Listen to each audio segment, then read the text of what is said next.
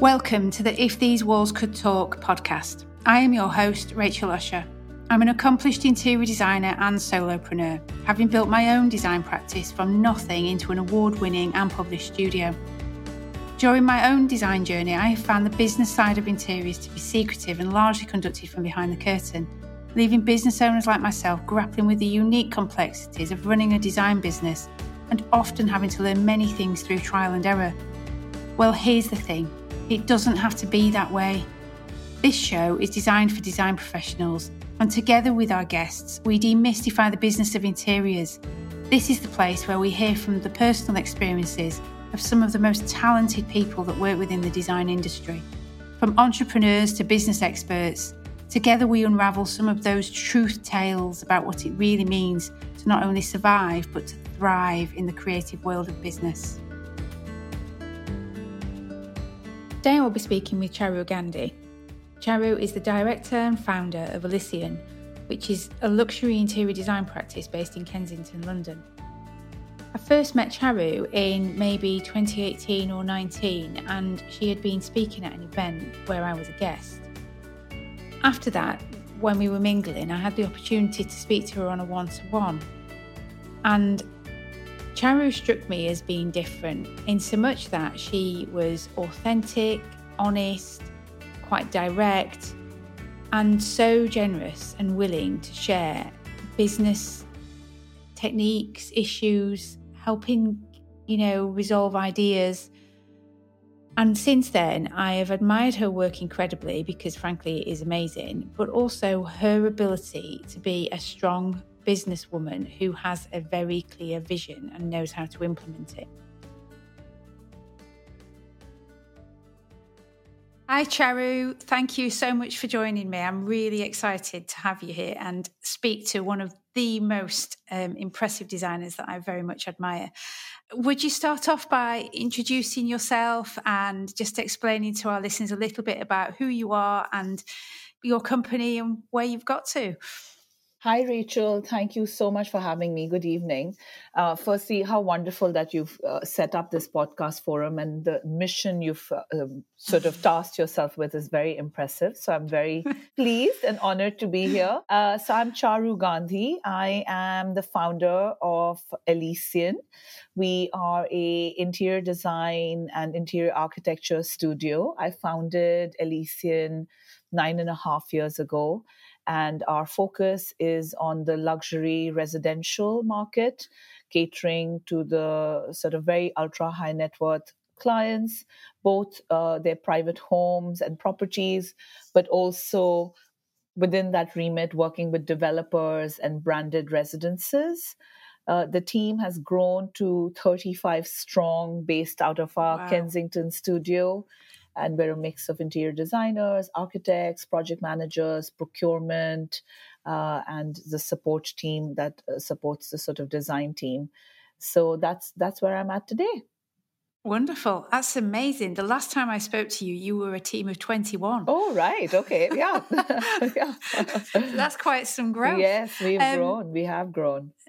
That's magnificent. So have you always been an interior designer? How did you start? Great question. I'm an architect by training. So I studied architecture at a school called the Architectural Association, and I graduated from there in 2004. So I've been practicing for near on 20 years. And after practicing architecture in its, I guess you could say, purer form for many years, I then worked at a company called Candy & Candy for 3 years from 2010 to 2013. And it was during my time at Candy & Candy that I sort of self-taught myself interiors. In the last few years before I joined Candy & Candy, my work had already started to focus on the residential space and naturally sort of segued into looking more at the inside of buildings rather than the externals. So interior design has been a passion that's developed into a career alongside my architectural background. Incredible. So you've always had that creative interest in buildings and the way in which we live and operate within them. Yes. Did you establish when you started out that was your intention to grow a very, very large London practice? So I did. I created a business plan. That was a 3-year business plan, and then a 5-year one. And I had this idea in my head of the key components that a studio needed to offer what was a core part of my vision, which was to bring architecture and interior design together in a truly seamless experience. In my own professional career of sort of fluidly moving from architecture to interior design, I saw this wonderful opportunity to see spaces very comprehensively, seeing the flow of space, the spatial arrangement of space, sequence of space alongside the decorative and the layering and the textiles and the materiality. And when I set out this sort of business plan and team structure, it led me to create a team of 26 to 28 people that had all these functions that I thought were needed. So in the back of my mind, yes, I've never been unsure about whether the studio was going to be about a team. I've never been unsure that it was going to be of a reasonable size. We sort of hit our 5-year plan in the first 3 or 4 years. So we were a little bit ahead. Then we shrank a fair bit. In sort of 2021, we shrank. Then we've grown again. So there's been a little bit of oscillating around the sort of 20 mark. And then over the last year and a half, we've grown quite steadily. And I'm really, really thrilled with the team structure we have now. It sort of ticks all those boxes of the components I felt it needs. So, in the first year itself, we were, I think, 14 people very quickly. And I know it's something that comes up when I do talks and speak to people starting out. Should I have a team? I'm a one-man studio, or I'm a one-man studio and I have interns coming in and helping me ad hoc. And I can completely empathize with what a big leap it is into employing people. But oddly for me, that was not a hurdle. I think it may have come from the fact that at Allies and Morrison, where I was before Candy and Candy, then at Candy and Candy, I was running teams and had quite a strong sort of leadership management role. And then at my last position, Morpheus, I was head of design, where I, in a way, put together a team of 15 and sort of ran that whole department. So it wasn't something that particularly intimidated me because my career had been sort of leading up to this. That is a really bold, ambitious business plan, and the fact that you achieved it in such a short time frame is really remarkable. Yes. Because it is quite daunting having the responsibility of all that payroll and being people fulfilling career. And over the course of your career, I know that you've crafted many different elements of what you do. What's the structure of your company or your team at the moment?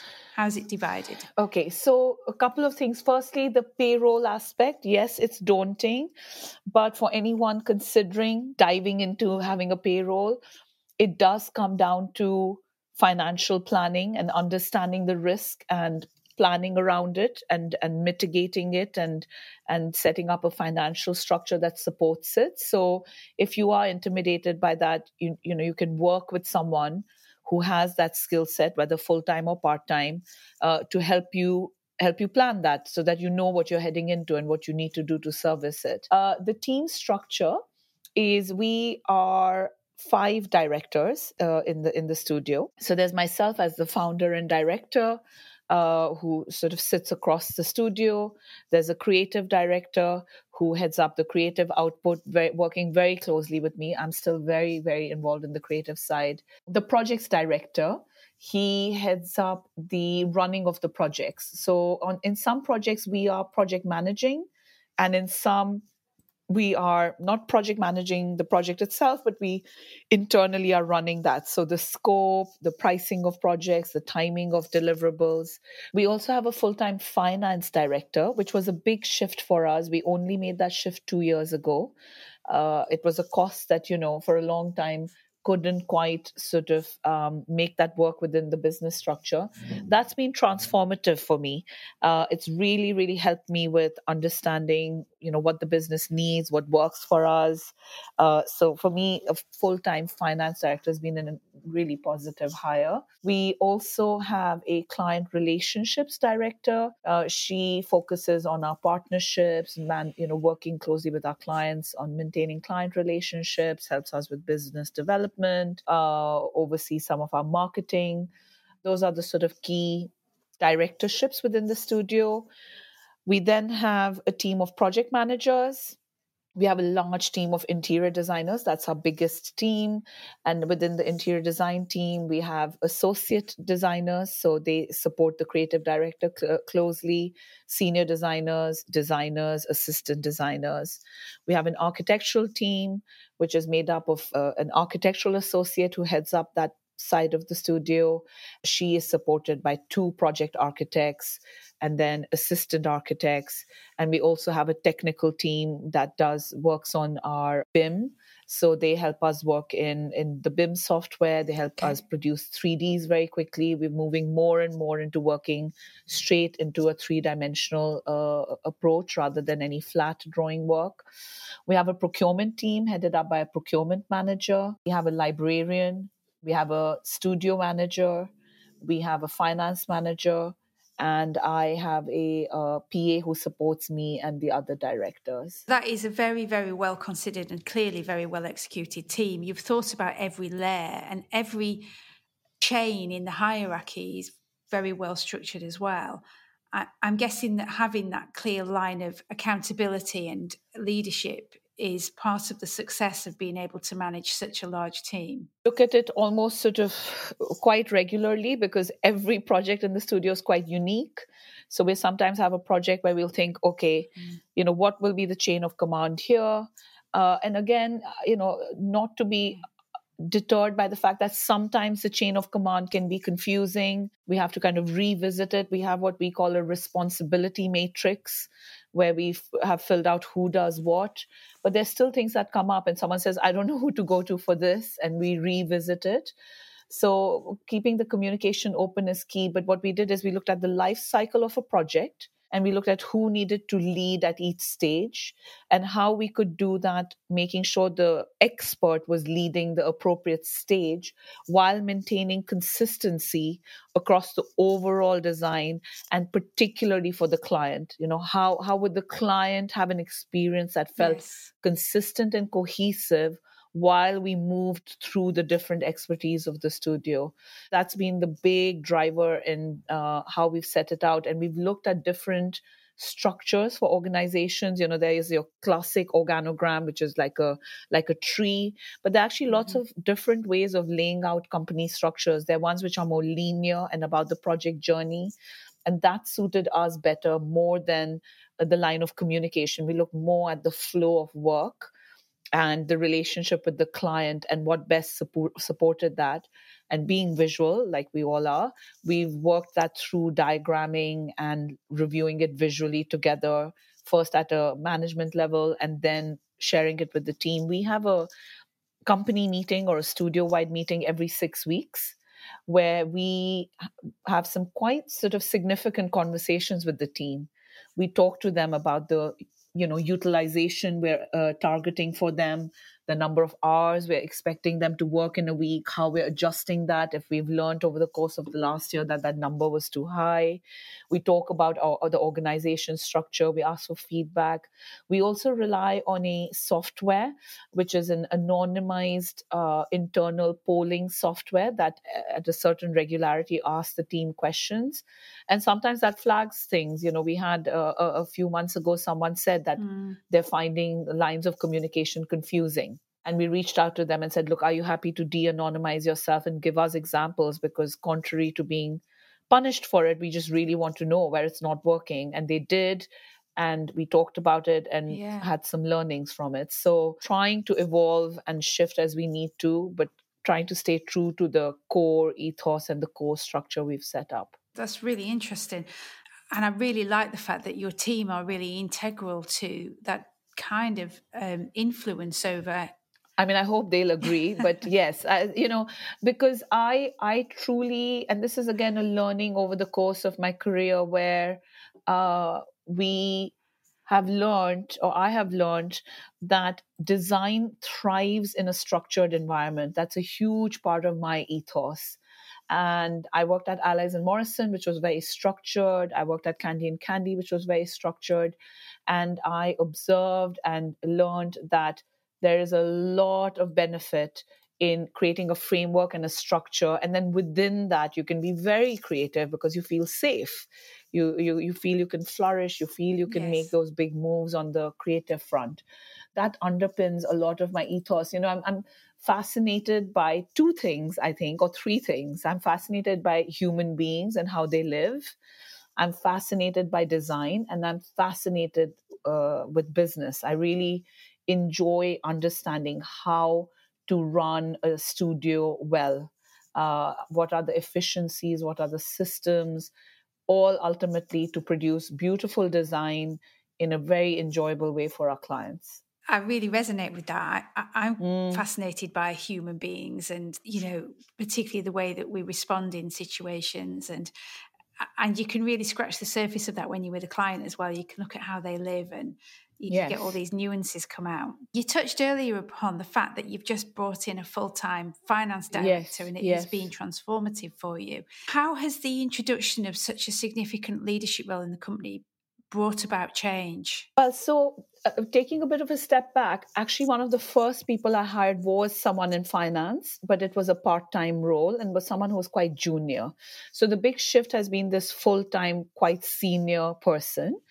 I It harks back to my very early approach to setting up a business was there's lots I probably don't know, or I definitely don't know, and I can't do well.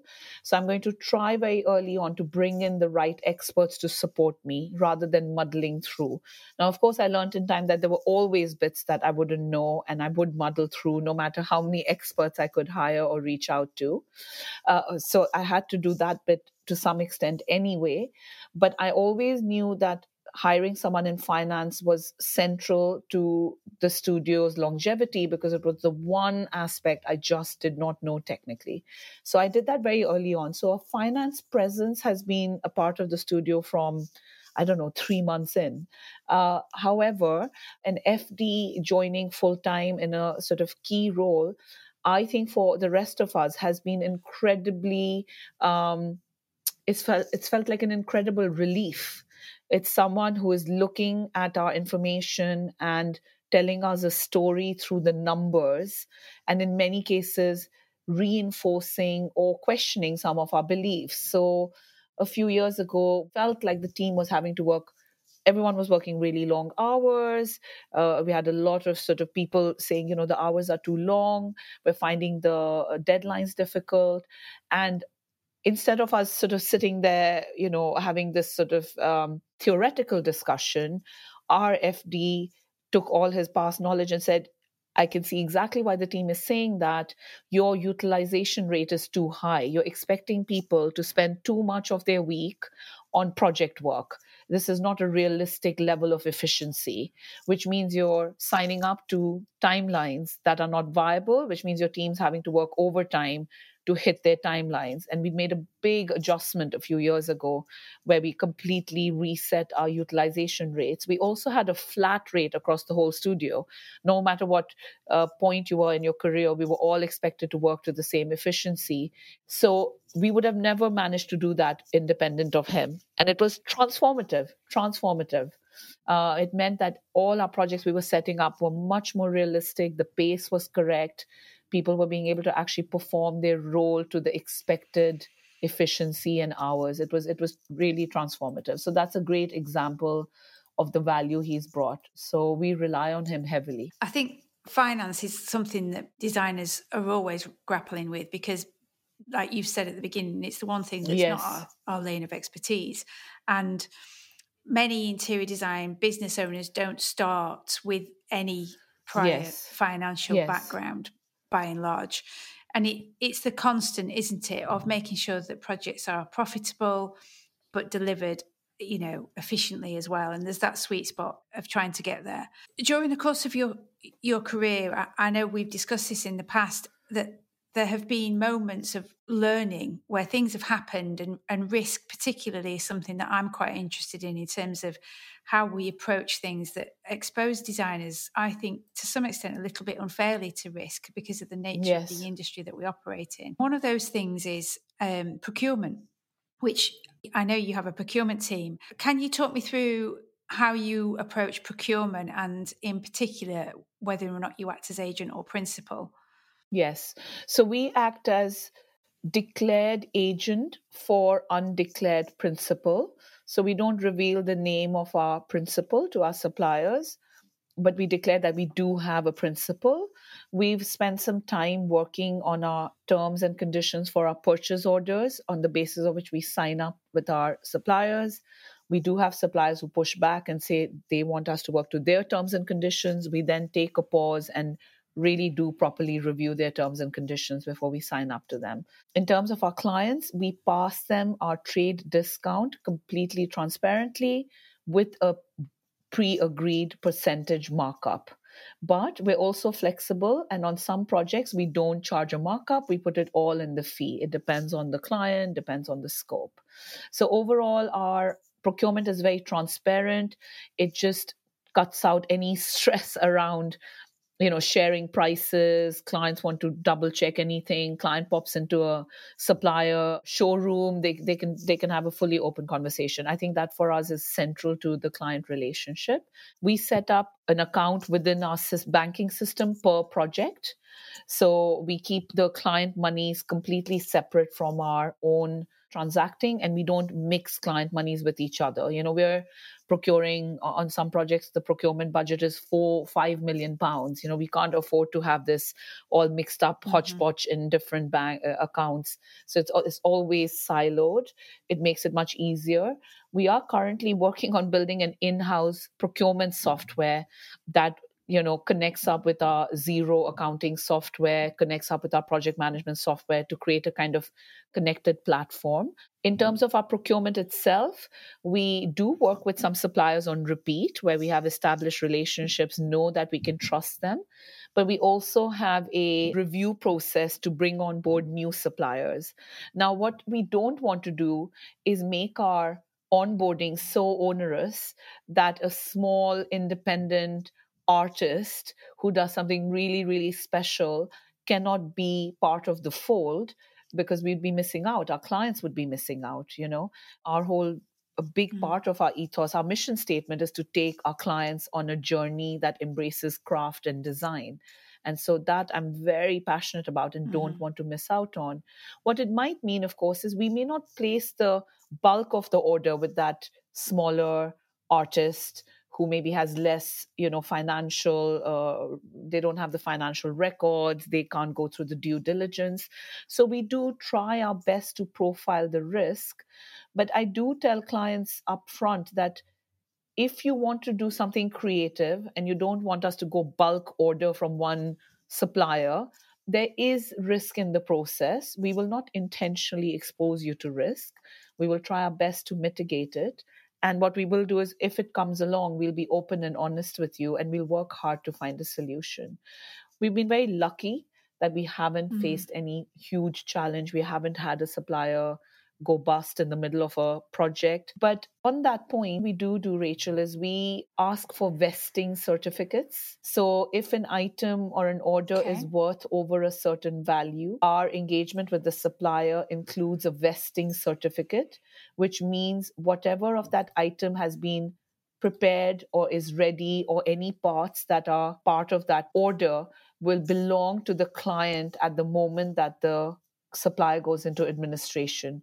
Those items cannot be included in the supplier's asset list. That's really interesting. And what kind of level do you find that tips into the vesting certificate as a approximate? So we currently have it at a £10,000 mark. Oh, okay. So not that high, really. No, no. So if an item is over £10,000, then we ask the supplier to sign a vesting certificate. So, if say it's a chandelier, you've placed a 40% deposit, they've got the components together, they've started to assemble it, and God forbid they go into administration. The administrators can't sell that off as part of their paying off of the liabilities. We own that. It's not the easiest of situation to be delivered a giant crate full of rods and wires, but point is you do own it and you can try and Yeah. retrieve it. And if it's Yeah. later in the process, by which point say you've spent Yeah. 80% and the chandelier is very nearly done and it's the last fixings that are left, you can still retrieve it and complete it. And that is something that I think that quite often is a worry. I know that I worry about it. And in our studio, we do credit check our suppliers, but we've always felt that the credit check could be stronger Oh, yeah. in Yeah. terms of the information. So it is really interesting in order to do those things that protect yourself. In relation to setting your terms and conditions with suppliers as agent, have you ever had a situation whereby you've had a problem post-purchase that's come up and you've had to go back to the supplier and then they've not really liked the fact that they're an agent because they now own the problem? Yes, we've had issues. We've had a table turn up far too short. Turned out that the terms and conditions that we signed up to with them allowed too wide a range for the dimensions, and we've struggled to get them to fix it. So we have had issues in the past with it. Nothing significant, but we've come across challenges, and then we've adapted our terms and conditions to try and mitigate the challenges as they come up. So when you handle procurement and you've said that you pass on your full trade discount, but you do apply a markup, I'm assuming, correct me if I'm wrong, Charu, if your process is different, that your markup is the revenue required to actually administer the procurement. Yes, exactly. Yes, yes, yes.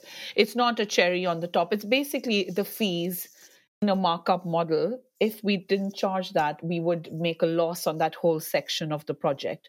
So the client doesn't pay twice for it. It's not a double profit.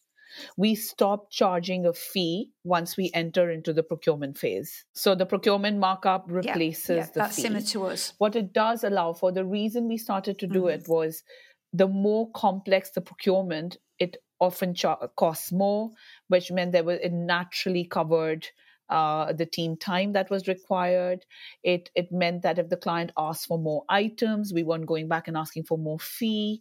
We overall felt it was good for the client relationship and allowed the flex to kind of flex up and down. I can see the concerns with it and what clients may not like about it. So in that instance, we are also happy to look at it differently. I think what I try to do with clients is be open about the income we want to make, reassure them that the income we're going to make is going to be from them. So it's not going to be from any other source. So we're not making any referral, any payments back from suppliers, and let them feel that it's fair and reasonable, and for the transparency to lend itself to building that relationship. And I guess where I was going with it a little was I'm assuming that markup doesn't get put into the client account because that's your operating cash flow required to sustain the procurement. No, actually not. That's an interesting question. Right. I understand where you're going with that. We put it all into the client account. The client pays the whole amount into the client account. So say it's, £100,000. It all goes into the client account. We then take it out as we place the orders and as we reconcile the order placement.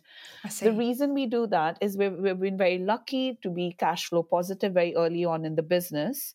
And our finance team finds that an easier process in terms of the accounting to match it literally to as the orders are placed and it's reconciled. Otherwise, it gets very messy. Legally, we have a right to take it out straight away, but we don't do that. We actually do it as we go through the projects on a monthly basis based on the orders that were placed. We take out the relevant amount. It's just easier from an accounting perspective.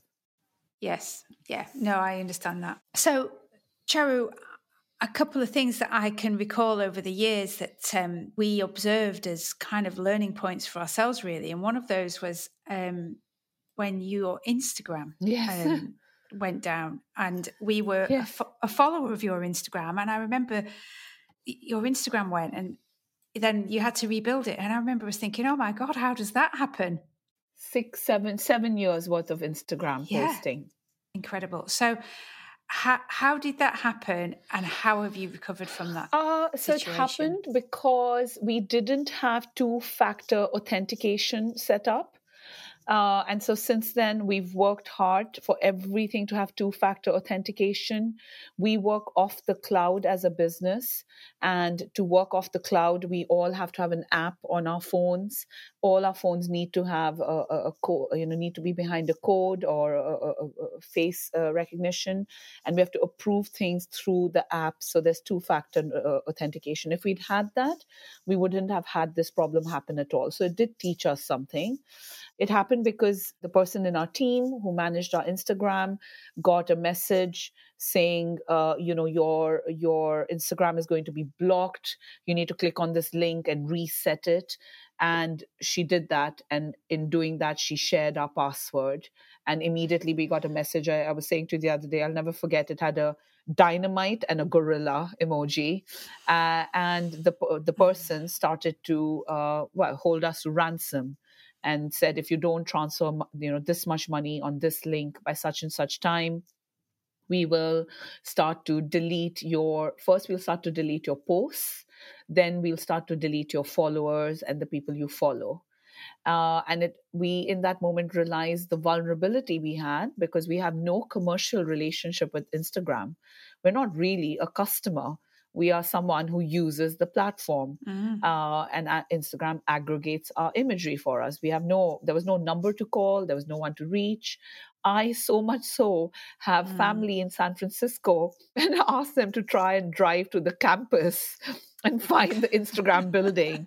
And I then found out that the Instagram team are kept, this is hearsay, I don't know if it's true, I don't know if it's some sort of urban myth, they're kept sort of hidden on the campus, because this is an issue that comes up and people try to reach them and no one knows where they are, apparently. I don't know if this is true. And we decided we weren't going to negotiate, but what we were going to focus our energy on was to first reset the password. And our creative director at the time, her husband knew someone in New York who knew someone in Instagram. And so we were actually at least able to reach someone who turned off our account or froze it. So, no more damage could be done. By this point, the hijacker had deleted our posts, 7 years worth of posts. Now, what happens when your posts are deleted? They go into on your laptop, you have a recycle folder before they're permanently deleted, and they're there for 2 weeks. But you need Instagram to reinstate them, and we were unable to reach anyone to reinstate them. So we did lose them. We never got those back. And how has that shaped you in terms of your marketing strategy? It made us take our foot off the gas a bit on Instagram. We just felt so vulnerable and exposed, and it felt like we could be making a lot of effort only for it to be taken away quite quickly. That for the last few years, we've kept it going. It's an important shop window. So it is very much live and we post regularly, but I wouldn't say we've embraced it and engaged with it and given it the love and care. I think we've come round to the fact that we need to look after it, but we need to look after it in a more methodical, planned manner rather than, a casual way, because that investment doesn't feel safe enough. So actually looking at re-engaging again on social media platforms. But for a while, we sort of withdrew a little bit. So where do you place the priority of your marketing efforts now? I think a studio at our size, 35 people, I think marketing needs to be a lot more central to the studio than we've made it over the last few years. Yeah. And that in itself is a big job. Look, we're very lucky, Rachel. 60-70% of our work at any one time is a repeat client. So we look after our clients well, and we do repeat projects for them, or they recommend us to friends, or we do more work within the family. So in many ways, the first and most important thing for us as a business, the biggest marketing we can do, is look after our clients. There's no singular bigger piece of marketing. And while it felt like we would be compromising that to do marketing in its purest sense, that was not an option for me. Now that we've grown to a size and have a structure where I feel we can do marketing without in any way compromising that service to our clients, I'm ready. We're ready to engage with it again. But for many years, we looked after our clients really well, and that was the very best marketing we could do.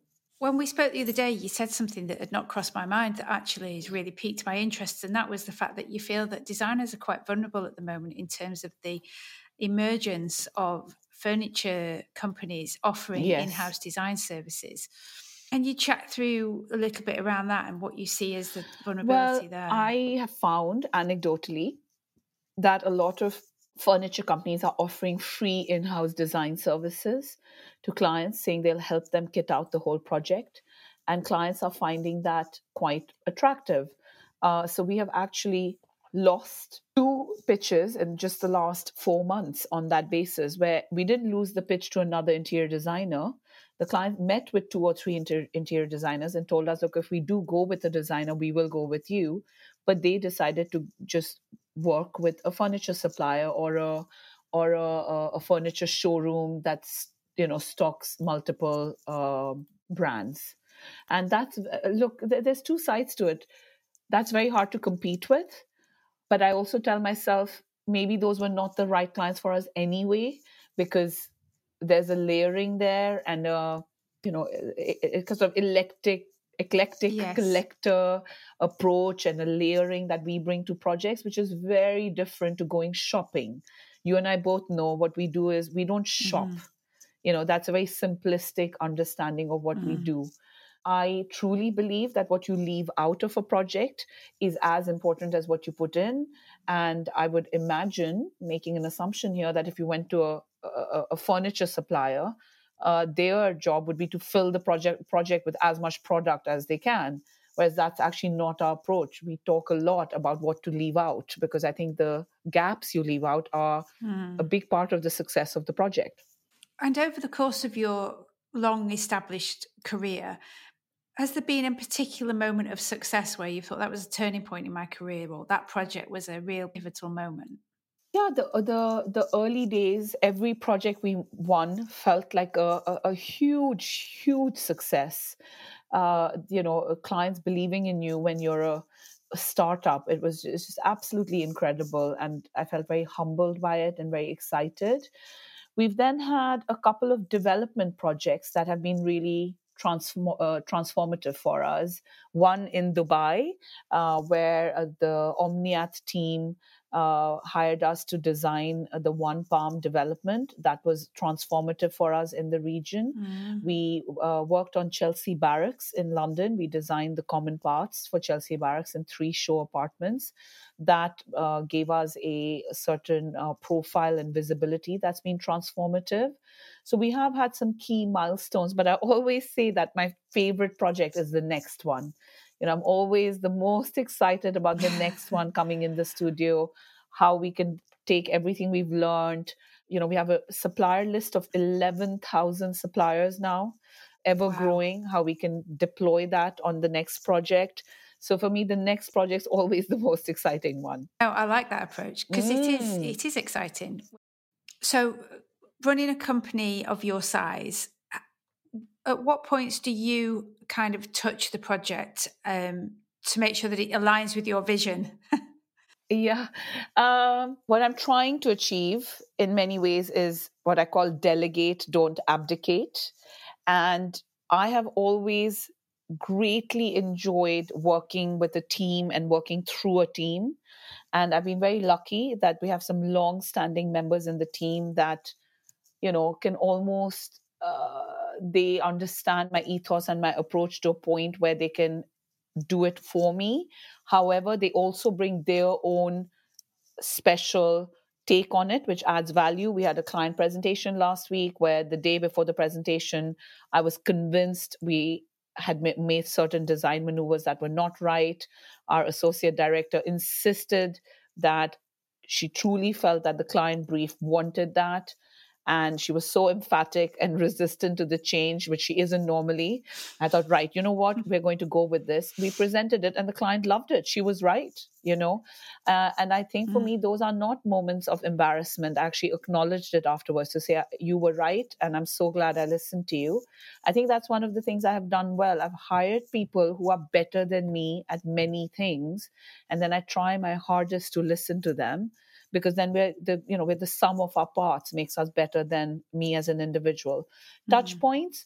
We have grown significantly as a studio, but we've actually not increased the number of projects we take on in the last 5 years. So in the last 5 years, our maximum number of projects has stayed steady at 14, and our typical number of projects has stayed steady at 10. And the reason is so that I can be intimately involved with each and every relationship.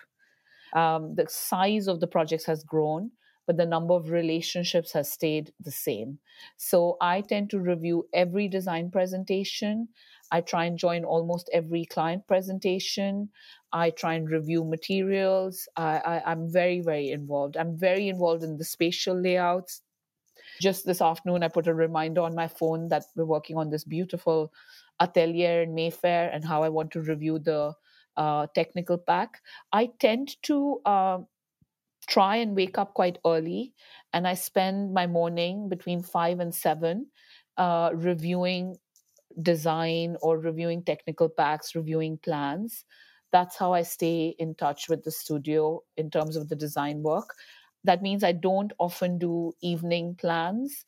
And if I do, they have to be quite early. But those morning sessions before the day gets going is when I'll open up a pack of drawings, I'll sketch, I'll brainstorm. So I remain very intimately involved with the studio, very, very much so. And that in itself is a success, because that is challenging, because the bigger your business, the bigger your strategic role in terms of, keeping all of that going. So, and I enjoy that too. So I also do that bit. But and on the design, I think the important thing there, Rachel, is I really do let the team design, but I play a big role in sort of massaging and directing the flow and shaping it. But if I think the mentoring is a big part of what I do at Elysian. So I won't just find the image and send it. I'll describe what we want to achieve. I'll talk about the ethos, but I will let the person in the design team go out and actually embark on the adventure of finding the image, sketching it, reviewing it. That can take longer at times, but I feel if I don't invest in that, I'll never be able to create a strong team around me who can genuinely contribute in terms of design. So much as it can feel frustrating at the time and you just need to get a deadline done, longer term, I'm very, very much of the view that it's the right investment. And with the right team, you will get many multiples of it back, many multiples. And you'll have your team saying, we had our annual reviews last month, and many people in the team said, I love designing here. I actually get to design. I love how I'm guided and given direction, but I'm actually also allowed to get on with designing myself. and that's very rewarding, isn't it, for the team? And so we've touched upon the Instagram horror. Have there been any other kind of big challenges that you've really had to overcome during your design career? So many, we've had one of our points of risk is working with clients so intimately. Any change in their life can really throw our projects off. And because we're often working on multiple projects with the same family, if there's a death, we had a death in a client's family, it immediately put two projects, huge projects, on pause. So we've had instances where life events with our clients have put the business in very challenging positions. We've had challenges with the team on occasion. the personalities in the team, members of the team. We've had a member of the team leave and take our whole company IT system with them. They downloaded our whole drive and took it to a competitor. And from that, we learned that our system was too open, people had too much access, that we needed to structure our folders differently. But that was a huge business risk. We literally had this person walk away with our whole everything, every document, every fee calc, every single thing they downloaded and walked away with. So we've had a range of challenges over the years, but we've come through, learned from them. Yeah. But Thrived. we've had difficult. Yeah. Running a small business is hard. You come up against big challenges, but don't necessarily have the financial or structural wherewithal to throw resource at them. Yeah. And it's not for the faint-hearted. No, Is it? definitely not. No, definitely not. Okay. So if you could go back to 21-year-old Charu, what advice would you give The yourself? advice I would give myself is that you are building a brand for yourself from day one in your career. People notice you, people notice how you perform, how you behave, how you respond to feedback, how you hold yourself. They notice your moral compass. They notice if you do what you say you're going to do. And I think I inadvertently did that without realizing it. But if someone had given that message to me, it would have really resonated, because today there are people who support me in my career who I crossed paths with in my early 20s, in my first roles. They were my, immediate boss. They were a colleague, and they've gone on to do exciting things that have synergies with what we do at Elysian. And we're collaborating or supporting each other. So when you start off your career, you are building your personal brand from day one. And if you look at it that way, it will stand you in very good stead. That is very good advice. And, it's consistent, isn't it? It's consistency is key. It's great advice. So you've already given us the story of some of your greatest lessons in business. So really, I suppose the big question is, where are your goals and what's next? Yeah, so well, look, Elysian continuing to grow at a steady pace, continuing to advance the caliber of our projects, looking after our clients. We have international ambitions. We already do work internationally, but we'd like to continue to grow our international portfolio. We'd like to really embrace technology. That's a big investment we're making this year and next year in how the studio producers work in a very dynamic way using technology. We would like to look at interesting collaborations, whether it's with furniture makers or brands. I think that's an area of growth that we're looking into, and continuing to position ourselves as experts in luxury residential projects, in branded residences, in creating really exceptional homes.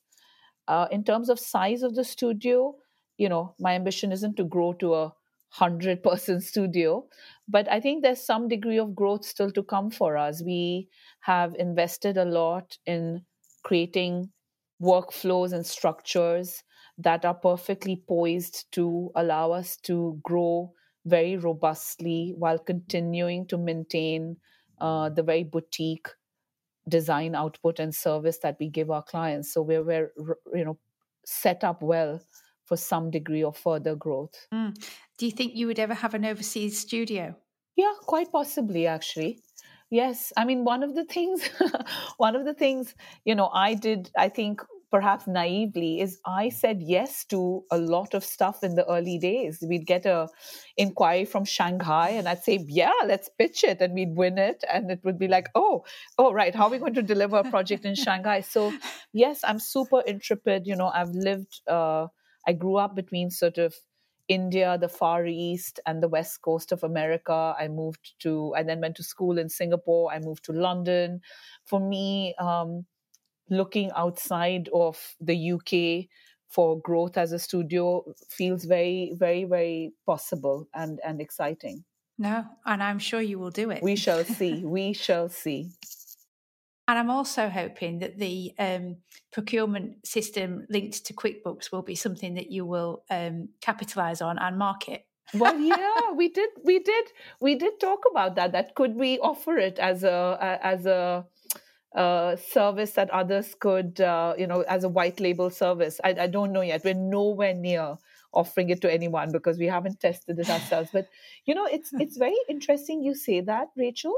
There are certain systems and processes that we are developing at Elysian that, look, in some ways it's great to keep it to ourselves because it's probably what would stand us apart. But in many ways, I often think that perhaps my sort of legacy is to share that with the industry in time, whether for commercial purpose or not. But there are things we're doing that I think are quite unique to the industry and are rationalizing and professionalizing the industry in interesting ways. And I think there may be opportunities there for a wider benefit to the industry. Maybe in time. I've thrown a curveball question at you there, but I'm interested because I mean we use SDMAC. Yes, we use STPC right now. Yeah, and I think it functions very well until you want cloud-based access, and then it's patchwork. And I just feel that actually, as an industry, there is certainly some standardization and some benefit to integration with accounting softwares and other things. So it is interesting. I spoke with Laurie from Portair during a recent podcast, and she's obviously developing a marketplace opportunity for that kind of thing, but a little different. So yeah, it's interesting to see where your IT development goes in that area. I feel like I should have asked you about AI as well. How do you feel about that? Yeah, well, look, I think you have to understand it and review whether you want to embrace it. So we have 2 people in our team who spend a bit of time every week playing with it, investigating it. I couldn't tell you yet where my position stands. I don't think it's a threat, certainly to what we do at Elysian, because it's so personalized and there's so much about the materiality and the individual items. We go off to Venice to source pieces. We're off to markets and auction houses. I don't see how, at least in the next few years, that could be replicated. But I think there may be opportunities there that could be interesting. So the jury is out. Too early for me to give a view, but it's something we're spending a bit of time in investigating ChatGPT, AI, softwares that can generate images for us. We are looking at it, but I do not think it will replace for us the human touch. No, I agree. Beautiful images, but it needs implementing.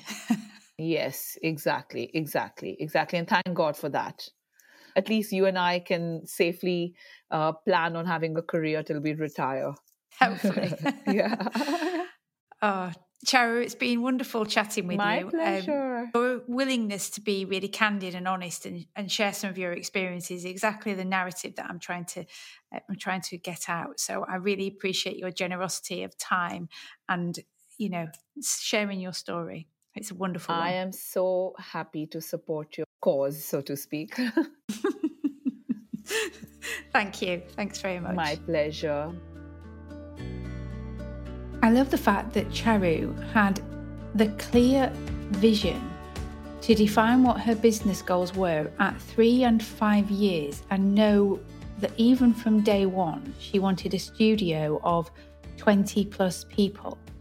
And part of her planning was to work out every single part of the client journey and craft the structure of the studio and the roles that would be required to deliver that. I mean, that is incredible to think about that at those early days. And I think it's her ability to not be fazed by growth or the challenges of growth or the risks of growth, and to push through and solidify systems and processes and minimize risk, while at the same time being really honest with clients about that. I think that's what's been part of her recipe for success, that she hasn't allowed all of those barriers to success that people perceive to be barriers. She hasn't allowed any of those things to hold her back. And her willingness to share her processes and some of the things that she's had to deal with is really generous. And it's one of the reasons that I wanted Charu to be one of my guests, because I knew that she would be really honest and she would share some of that with us. And it's really inspiring. You know, we don't all need to think small.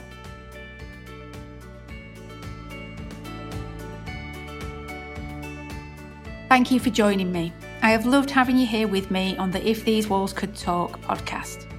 If you are a designer and would like to hear more conversations from other design professionals, from the kind of people who at one time or another have been right where you are, then I do hope you will follow the show and listen again in 2 weeks' time. I'll be right here, wherever you would usually find your podcasts. Just search for If These Walls Could Talk by the Business of Interiors. If you would like to be a guest on the podcast, talk about sponsoring the show or work with me, please reach me at hello@thebusinessofinteriors.co.uk.